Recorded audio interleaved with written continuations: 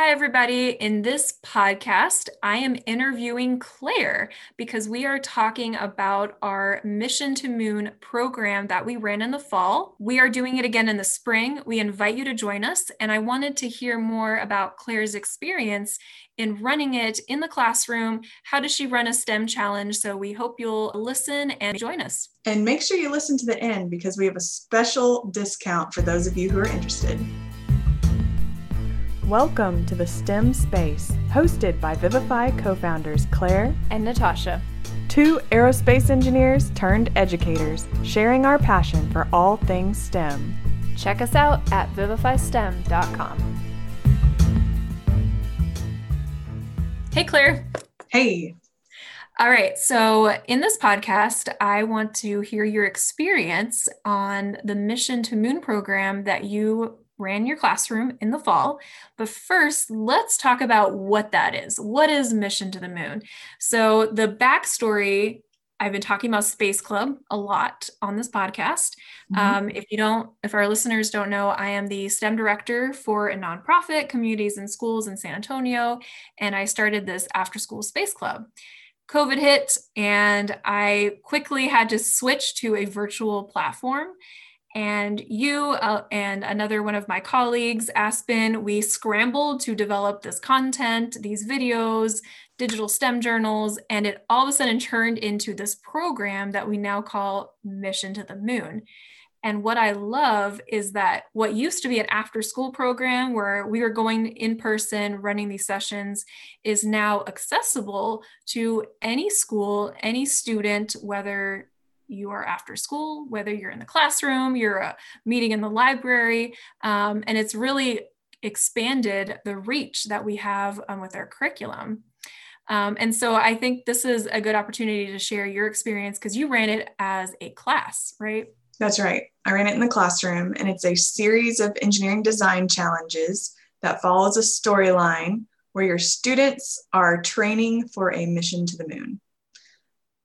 That's right. And so everything is digital, and we have instructional videos. So some of our listeners might know our STEM Space at Home series. We use these instructional videos to basically walk your students through these different challenges. We also have this mini intro video. So we're considered mission control. So we are here to take your students on that journey. And then they'll complete the challenges. You can do it in the classroom or during distance learning. They could be at home. You'll send them a kit of supplies, and they will upload their designs to this platform called Flipgrid, which is an online, you can use it on a tablet, a phone, a computer, and you record a video of your design. But the really fun part of this program is through Goose Chase. So kids will work in teams, and for every submission, they get points. Now, why do they want points?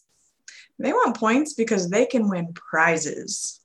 That's right. We gave away these robot hands. We gave away 3D printers, Sphero robots, NASA swag, telescopes. The kids loved it. So every week they're submitting things on Goose Chase, getting points, and then we host a career chat where we interview a real STEM professional. We had NASA engineers and scientists. We even interviewed an astronaut who'd been on the International Space Station. So the kids get hooked, they listen to these career chats, and then they have the chance to win a raffle prize. So we found through this, the kids are actually engaged. Because before they were sitting at home, it's not fun to be at home by yourself, trying to do these hands-on activities when it's meant for this classroom environment. So this is, an opportunity for educators that are kind of stuck, trying to find a way to get their kids to log in, do an activity. Maybe you're a Project Lead the Way teacher. We had several of those join us. Maybe you've been trying to run like Lego League, an after-school program. This is an opportunity to bring some excitement and energy into your STEM program. That's right. So we're going to be talking about how I did that in the classroom and preparing for this other opportunity to run this again. If any teachers out there are interested, because we're doing it again this spring in a really short amount of time, a couple months, 2 months, or 1 month. Yes. Yeah, it's actually in 1 month. So we'll talk about this, but the debt registration is open now and ends February 5th with a February 16th launch date.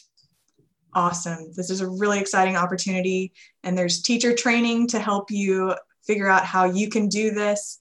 I'm going to be sharing some tips and tricks and my experience of how I used it in the classroom, but you can do it distance learning or in person. So let's talk about it. Sounds good. Thanks for joining me as part of this teacher training. I'm really glad to be able to sit down with you and get some insight in how you ran the Mission to Moon program with your students. Yeah, I'm really excited to talk about it. It's been an amazing experience, and it's great to now be on the teacher side of this now that I helped with the training, helped create some of the videos. So those of you watching may recognize me from that, but I hadn't actually taught the curriculum until now. So the teachers are watching all these training videos and they're learning about these different platforms like Flipgrid and Goose Chase. They're learning about the different engineering challenges, but I thought it would be useful to show or to talk about how you actually put this in the classroom. And so I want to note here that you were running this as an in-class program. And so this is going to be really good information if for any teachers are running it in the classroom. So can you just kind of walk us through what was a typical week like for Mission to Moon? Sure. So I use the Space Club programming from 4th grade through 6th grade. I teach them twice a week for 45-minute class periods each time. So it was pretty quick that I had to jam pack all this information in, but it worked really well in the classroom in person. I did a lot of the different activities in teams, which worked really well. And so I'll kind of break down how that looked with each lesson. So we would meet on Tuesdays and Thursdays for 45 minutes each.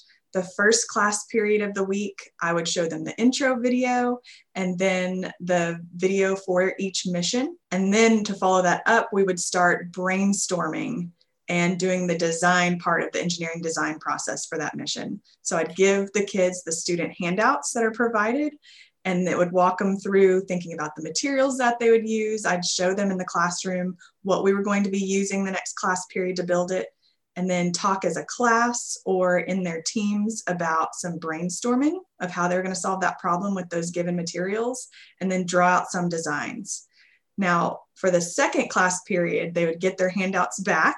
They'd have to look at their designs and then bring them to me, present them as individuals or as their team that had their labeled design that's labeled with the materials they're going to use, to get approval from me before I gave them the materials to start building. Oh, that's a good idea. Yeah, so the second class period was devoted to actually building and then testing their design idea for each mission. Did you feel that those 2 45-minute classes was enough time? Because that's the biggest question I get. How much time do I need for this curriculum? It worked out really well. Of course, I wish I had more time. I think that it would have worked better if I had more time to build up the storyline and be able to expand on the science concepts for each mission, but we did accomplish each mission in those 2 45-minute class periods. I've been telling teachers that about 2 hours is the ideal time if you can have it. And so maybe having a third 45-minute class devoted would probably have been a little better, because I feel sometimes you were complaining you ran out of time on a few of the missions, right? That's exactly right. And it's hard because my class periods were broken up. I think if you had a dedicated big chunk of time, it'd be easier, because, the next class period, it took, 5 to 10 minutes to get back into things again. So yes, I think if it was done an after school program where you had a dedicated 2 hours, or even if I met 3 times, like you said, 3 times a week would have been helpful. Also, since you had shorter class periods, my understanding is you didn't have the kids directly use all the platforms. So can you kind of tell me how you used Flipgrid and Goose Chase? That's right. So I would film the kids doing their things for each mission on my own phone, and then I would upload videos later. So they didn't actually get to interact with Flipgrid themselves or do Goose Chase themselves. I would give them paper copies of the Goose Chase questions that they would have to do on their own time and then bring it to class. So that worked really well. And then I would submit them later, so it didn't take up class period time. So if I were to do it again, I wish that I would have more time for the kids to actually submit their own videos on Flipgrid and interact more on Goose Chase themselves, so they could get that experience, because I think it adds a whole lot of value that way. Right. That's the feedback I got from a lot of teachers was the goose chase, especially. They could see the points that their team was getting, the leaderboard of the other schools. And so I would encourage teachers to really try to find a way to use that Goose Chase app. Flipgrid, it really helps if you're distance learning. And so if you're stuck at home and you're not connecting with your classmates, that way you can see the other kids' projects. But since you're in the classroom, I feel like maybe it was okay that you didn't necessarily use Flipgrid. Do you agree? I do. I think that I would have liked to have connected more with the parents using Flipgrid so they could see what their kids were doing in the classroom. I think that would have been the advantage of using Flipgrid in person, is to get their families more involved and seeing the amazing things that the students were doing in my class. But I did share with them on Goose Chase. Each time they would come in, they would always ask, what's our ranking? How are we doing with the other schools? And so that was always really exciting. And I did share that with them, even though they weren't interacting with it in person. All right. So when you ran this program, I know you went through the teacher training just like every educator. Can you talk about how much prep work was required to prepare your students and yourself for the curriculum? I was not familiar with the platforms of Goose Chase and Flipgrid, but just watching the training videos was extremely helpful for me and prepared me to use those. I was familiar with the curriculum, but I think that just having all the handouts, everything was really well prepared already for me. So as soon as I got the materials, it was kind of just a plug and play. I really didn't have to do much prep work besides dividing out the materials I would use for each week. And the handouts were really easy for the students to use. So it really didn't take much prep work for me. I would advise teachers that haven't done this before to go through the missions and maybe even try out building the missions themselves, building the different devices themselves, just to see, based on their students' ability level, where kids might trip up. Because I know they would get frustrated with some of the builds that were more challenging. And it'd be good to know that on the front end as you're going through that as well, just like any lesson that you teach in the classroom. Did you go through it week by week? Yes. Go through the build? Okay. So like if you were doing rovers, you would sit down and build a rover yourself just to kind of see what it would look like. Exactly. Did you need to do a lot of differentiation between the different grades? I didn't. In fact, my fourth graders did better than my sixth graders. So you just never know, but they did great with it. I know a lot of times this curriculum is used in middle school, but my elementary school kids did fantastic with all the designs. Oh, that's awesome. You mentioned that your students were a little frustrated with some of the missions. Can you talk about maybe some of the missions that you want to tell teachers, hey, watch out for this. Here's some tips on how to avoid that. Sure. So I think some of the most challenging missions were ones that kids didn't have something that they'd seen and that they could relate to more. So for example, the easiest one and the one that they probably loved the most was the roller coaster challenge, just because they are all familiar with roller coasters. They kind of know what they look like. It's a really fun build. It's easy to test as you're building it to see if things are going to work. Does the ball keep rolling? So pretty intuitive stuff there. Where they would get hung up on is things that had to deal with like circuits or using the motor and the battery, things that they'd probably never done before. And so they'd get frustrated with this new technology that's also attached to building something. So it's just a lot coming at them at once. So it was helpful to kind of break it down and be like, okay, step one, let's see if you can get your motor on the rover challenge to just vibrate. So are you attaching it correctly to the battery? Everybody do that first. And then everybody's like, oh yeah, I see how it moves. It's like, well, you see when you just attach the motor to the battery and put it on the table, it vibrates and starts moving. You want it to still do that.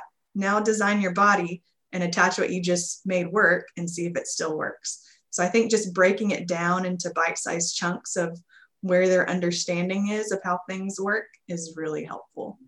And that's great feedback. We actually modified some of the handouts for the students to be more of a checklist. And so for that rover one, that's exactly how the teachers can walk them through it. Does the motor turn on? Step one, right? Versus doing different trials. So I think that's really good feedback. What was your students' favorite challenge? Roller coaster by far. They would get so excited. And that's the one where they would not want to just meet the requirements, which was like, does your roller coaster roll down and then fall into a cup? add one turn. Like I had them like making loop-de-loops and all sorts of stuff. So they loved that challenge. And we already talked a little bit about this, but can you give us some insight on how you use the engineering design process through this curriculum? So the handouts work really well in walking students through the engineering design process. I would always have them brainstorm. We did a lot of brainstorming out loud, like as a whole class. I kind of did that a lot at first, and then towards the end of Space Club, they would do them in their teams because they kind of understood how it worked. So I'd like hold up materials and be like, how could you use this material in your design? And then think about, well, what is it that you need to accomplish? Are there any materials that would help you with that before we started designing? And then often, even if they're working in teams, they would do the design step individually and then come together in their teams and talk about, okay, well, I like this part of your design. Let's see if we can put both these design ideas together and then start building. And I'd always have them bring me their designs and get approval before they would be able to start building, to make sure you're keeping them on track and staying in the process and not getting ahead. Because then they would get really frustrated if it didn't work. I was like, well, did you have a good design? Right. Did you really think through your materials first? Or were you just grabbing things that looked cool and then gluing them together? So did you have a materials table, or were they given a kit of supplies to work with? I had a materials table. We have a makerspace in my classroom. And so I actually had more materials for them to use than they have available on the handout, but they were always kind of the same. Like if it said paper, I'd have like newspaper as well, construction paper, cardstock. So nothing too extreme, but they would have to only send up one person per team to get it. And they had to have them labeled in their design. So they weren't just like, oh, I'll need all of this stuff. It's like, no, you're just grabbing things because you think you need it all, but you don't, You're not really going to use it. So we had to be mindful in the materials that we use. A note here for the welcome tower, that's one that, did you constrain materials there? Because that one I feel some of the teams was too easy. They would just pick random materials and stack them and create a tower, when our intention was to constrain the materials. It was a harder challenge. Yes. And I learned that through building it, because at first I had cups as one of the materials, and all of the kids did the same thing. They would stack cups, and that's what their tower would be. So I said, no more cups. You need to figure out a way to make a tower out of something else that doesn't stack so easily. So yes, constraining materials, I think, is always a good thing instead of giving them unlimited supplies. Right. It forces them as a design constraint, right, to think more critically. Mm-hmm. What did your students think about the career chats, which also included the raffles at the end? Career chats were an amazing way to bring in real world engineering. They started to really connect what they were doing in their missions with what is in the real world. So I think that was a fantastic way to bring a lot of additional stuff to their missions. They were really excited about the raffle prizes, of course. They wanted to see that their hard work and answering their problems and the questions on Goose Chase was paying off. So even though we didn't win any of the weekly raffle challenges, the kids are always really excited for all the ways that they could keep being motivated to keep going. And they really got into seeing their questions answered in the career chats. I think that was huge, because they would really think about it, because there were questions based on what the different people's like hobbies were, and as well as their job experience. So they'd really start connecting what they were doing to these people's jobs as well. So, if they work for NASA, have they ever done this thing that I'm working on right now? And have they experienced 0G in the way that I'm building this roller coaster to experience how you train to be an astronaut? So loved those. That's awesome. What about the student highlight videos? And we pulled clips from some of the top designs. Did they get to watch those? They did, and they thought they were famous and considered themselves YouTubers, which is all of their dreams, right? That's so funny. Well, I'm glad that worked. So we'll definitely be doing all of those components for the spring mission. Okay, so my final question is, what advice do you have for teachers that are wanting to do this now in the spring? So if you were to do it again, is there anything you would change or advice you can give? I think what I would do differently is do more. So if I could do it again, I would really hype up the storyline, especially. And before Space Club even starts, I would start talking about what does it take to be a real engineer and scientist? How would you become a NASA astronaut or engineer? And really start talking about this storyline that can continue throughout the whole mission to the moon. And each day, maybe even like, I don't know if decorating my room would be that big of a difference, getting them excited about being there, be like, okay, even though they say it in the intro video, which are amazing to get kids excited about what the missions are, but I would make the environment more conducive to that storyline as well. Because the kids would get excited about where they were in the mission, but I think I could do better at getting them excited about it. And their families as too. I wanted the whole school really to be excited about what was happening. Yeah, and that's good input, is really like hyping it up before you even start, and then kids are like in the mode, and then once they see that first like activity feed on the Goose Chase and they're seeing all these Space Club sites, it like becomes reality. And what's extra exciting for the spring mission is we can now say Space Club sites around the world are going to be participating, because we had a group in England join us for the spring. So that's pretty cool to be able to be part of a program that you're not building stuff just in your classroom or at home, but it's connecting you to students everywhere doing the same projects. And I really like the feed because we never had the same exact design from a student. They were always totally different, out of the box, stuff I would have never imagined. The ones that shocked me the most, the robot hand was one where I was like, this is a really hard challenge, but let's see what they can do. And it was like incredible to see what these kids were coming up with. Exactly. And what was really exciting is after I'd show those clips to my students, they would go home and they would do those challenges again in their free time. Aww. Using different ideas that they saw other students do, because they're like, oh, I didn't think to do that or use that material. And so they'd get really into it. And that is also something that I shared with them. I said, the cool thing about organizations like NASA or being an engineer is you're not working just alone. You're not working in just your little team that you see every day in your office. This is an international collaboration. You're working for humanity.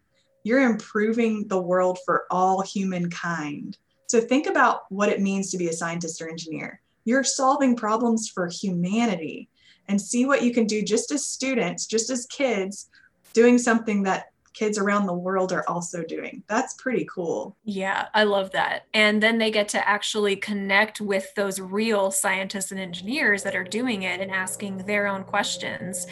We've talked in the past where when you were a middle school student, I think you were really nervous to talk to your role model astronaut, right? And so this is like, we're giving kids the chance to ask the questions they've always wanted to ask for maybe someone they want to be like someday. Exactly. I mean, it's an incredible experience that I think they will remember for a lifetime. And who knows, it could have been the thing that they look back on and say, oh yeah, I became an engineer because when I was in this grade, I did this thing called Space Club. And I think that's the reality, but I think this will really make a big difference in how they view the world and what options are going to be available to them. I love it. Well, thanks for sitting down with me and chatting about Space Club. Absolutely. I'm excited to do it again. So for our podcast listeners, if you are interested in joining our spring Mission to Moon program, everything is open. Registration is open. It ends on February 5th. We are putting the link to register in the show notes. And Claire, what do you think if we give a special promo code to our listeners who are interested in registering? Oh, yeah. All right. We're going to link a special promo code. You'll have to find what it is for a 30% discount off of registration. If you have any questions about this program, feel free to contact us, info@vivifystem.com. And we hope you join us on this adventure. See you then.